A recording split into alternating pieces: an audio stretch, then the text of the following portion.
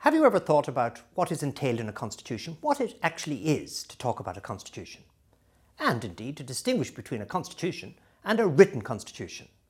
Andrew Blake, lecturer in politics at King's College, London, and a bit of a specialist on constitutions, and I teach constitutions myself. But what on earth is a constitution? If you weren't a specialist, how would you explain it to somebody?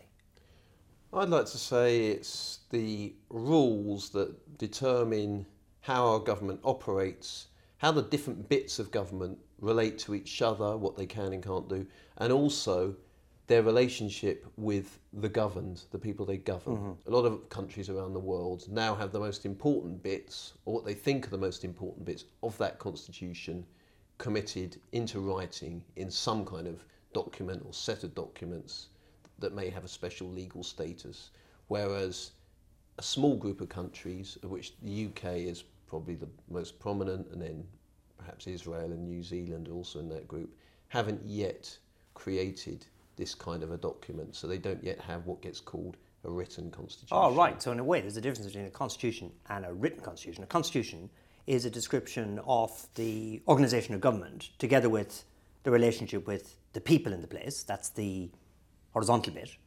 And a written constitution is reducing it all to writing. A particular document, more or less. Is that it? Fair enough? That's what some would say. Some people would also say, unless you've actually got it written down, then it's not worth the paper it's not written on. So there's a debate about what really is a constitution. Yeah. But if we're looking at the broadest possible definition, it's this group of rules, however so defined or however so written down. There's the executive, the legislature and the judiciary. And fair enough, in all these liberal democratic frameworks you read about, there are those three. It doesn't have to be three, does it? Is that just choice? Yeah, I think that's an interesting question. I mean, a lot of that goes back to our old friend Aristotle, who talked about three different functions of government, mm-hmm. which those certainly are three different functions, that the passing of laws, the enforcing of laws, and then the adjudication of disputes over those laws. So logically, there are those three things that happen in any system. They exactly. I think that's reasonable to say, but it doesn't mean they have to be attached to three different bodies. And actually, if you look at UK history, Parliament, the UK Parliament, the English Parliament, as was the Westminster Parliament, let's call it that. Actually, those three functions historically are often merged into one. We have the concept of the Queen or the King in Parliament, which means the executive, the body which actually makes the policy, enforces the laws, is inside Parliament, mm-hmm. which is also the body that makes the laws. And then added to that, we used to have, until 2009, the highest court in the land, the Law Lords, within that body as well, in the House of Lords. So actually, if you look at the UK example, those three functions aren't separated out into different institutions. They're all included within the one overarching mm-hmm. institution, Parliament, which is in many ways what we have had instead of a written constitution. Would you say, looking back on, well, the thing everybody's talking about in England at the moment, and indeed, lucky academic, you're writing a book on it. Yeah. You're writing a book on Magna Carta, aren't you? Was there a sense of revolution in the air around Magna Carta? Magna Carta was very much the product of an uprising, not a kind of storm the barricades type French-style revolution with the proletariat and all that necessarily, not that kind of thing necessarily, but there was an open rebellion going on. So King John in 1215 had been governing the kingdom in a way which his senior members of his kingdom, his senior subjects, the magnates, the barons, to some extent the clergy, were getting fed up with the way he was running things. So they have an uprising against him. And Magna Carta is in many ways actually an attempt at a peace treaty between King John and his rebelling people. So yes, rebellion is very much part of it. So when people talk about the unbroken continuity of the English and UK constitution, gentle improvements, nothing too drastic happening, actually the historical record, and Magna Carta is a good example, says something else. Was there some kind of court that was created by Magna Carta? What was the enforcement? Well, this is a very, very important point. I can see its importance of the discussion of a written constitution, because how do you actually uphold it is a crucial question, and in some ways the most controversial bit around it.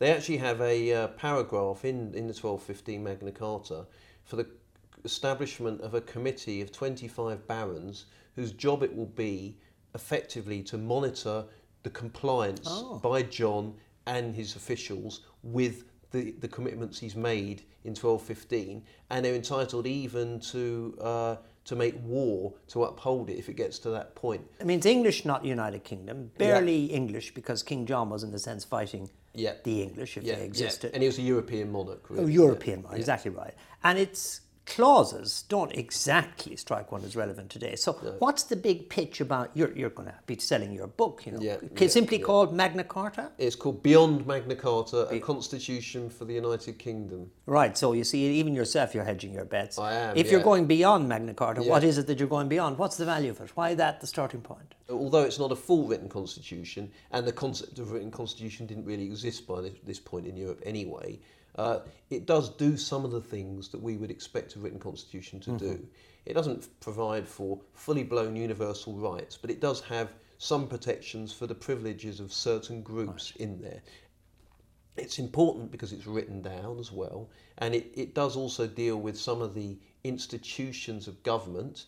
It creates a mechanism whereby the king has to consult with some of his senior people in his kingdom before raising taxes. So this is a kind of points in the direction of Parliament. So not democratic, but kind of trailblazing in a more abstract way. Exactly. So it points towards some of these institutions. It deals with the nature of the legal system, which we'd expect a written constitution to do. All of that's important. Then the other issue is, from the point of view of written constitution debate, is that Magna Carta does then inspire people who go on to create written constitutions. Do you think we should have a written constitution here in the United Kingdom? We had 2 million people voting to leave the UK recently. If we think that's a problem, then maybe we need to look at ways that we can deal with that. One way which we've tried to deal with it is this thing called the vow, which made certain undertakings, including that the Scottish Parliament is permanent, which doesn't fit very well with our old constitution, exactly, our doctrine of parliamentary sovereignty. So I think there are some problems. There are disagreements about the way the whole of the UK should be run. We also have some pretty big arguments going on around issues like the Human Rights Act, the European Convention on Human Rights. Should we be signed up to these things? Should we be doing things a different way? I think there are some issues now around identity of the UK, and identity can be a very important part of a written constitution. Supposing the people empowered Andrew Blake to make one choice of a change to the constitution, which the people promised to turn into a part of their constitution, what would be your one preferred change?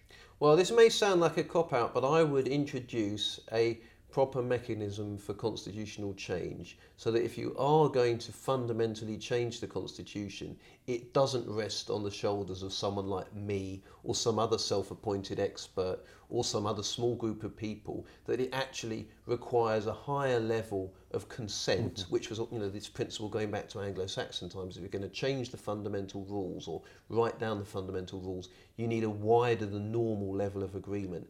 I would introduce that kind of clause, and I think once you've got that, you then work your way through to having a written constitution which actually sets out what are the fundamentals. Doesn't mean they can't change, but it does mean that change has to be a slightly more consensual and considered process than it is at present.